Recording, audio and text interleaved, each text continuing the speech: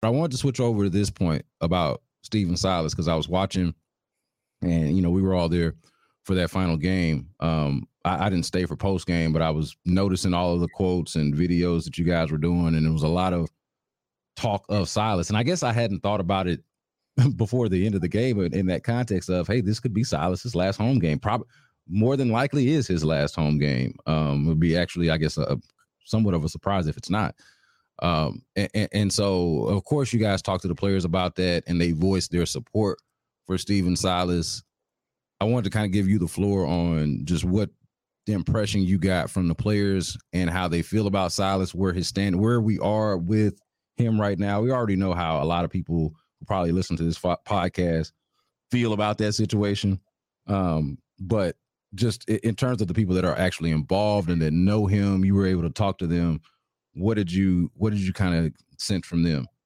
Well, Silas brought up his contract before the game on Tuesday, which, I mean, it kind of came out of the blue where he said that, yeah, I have a 3-year contract. This is my last home game of the 3 years. And, whatever happens. I think that and he also said that he hadn't spoken to Rafael Stone or the Fertittas about his future, which, I mean, I think that you can probably read the writing on the wall with this is that he's probably not going to return. And, we'll see if that actually does in fact come to fruition on Sunday or Monday or Tuesday or whenever. But I think that would be that. I think that that's probably the expectation that most people will have.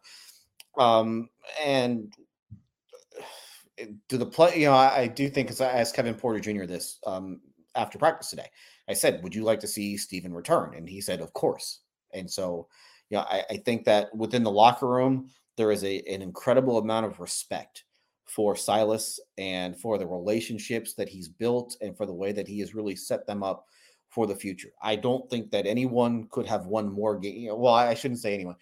I don't think that you could have the best coach in the NBA is probably who? Eric Spoelstra at this point.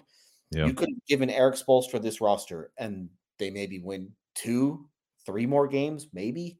But what you have seen on the floor this season is what they expected. They did not expect to be a good basketball team. They expected to lose a lot of games, which is why before the season started, they did not make any, grand proclamations about winning more games, or we're going to compete for the play-in, or we're going to win, 10 more games than we did last year. Nobody did that. They said we are going to be hard to play against. That was the big thing. It wasn't we're going to win more, we're going to do this, we're going to do that. No, we're going to be hard to play. And at times they were, and at times they weren't. And, when they started the season 2-12, I know from a front office standpoint, they were fine with that because the schedule was incredibly tough and they thought that they were playing at a competitive level. They just, again, they weren't winning games, which when you have a bunch of 19, 20, 21-year-olds against grown men in the NBA, especially the best teams in the NBA on the road, you're not going to win. That's just how this is. And so they did not win. And then they went through that stretch late November, early December, where they did start winning some games. But then the problem that you had, there is basically that 30-game stretch from the middle of December really through, I guess, right past the All-Star break, where they were really bad. And far too often they looked uncompetitive, and it was just bad. And that's when you started getting all the stories from John Wall and some of the other things about how the organization's a clown show, and it kind of kept going on and on and on. And Kevin Porter Jr. got hurt around that same time, and that's when things really started to go off the rails. And I think that probably sealed Silas's fate. The fact that they weren't better during that stretch probably did Silas in. But at the same time, had they really thought that he was the coach for them moving forward, they probably would have picked up his option before the season started or even talked about an extension because, again, they knew what the season was going to be. It's not like they were going to come out and win 40 games and shock the world and make the playoffs and go on some magical run. That was never going to be in the cards. They knew the season was going to be what it has become. Now, somebody's got to take the hit, and it looks like it's going to be Silas. And, that's just the business. That's just how this works. And we'll see what happens with that.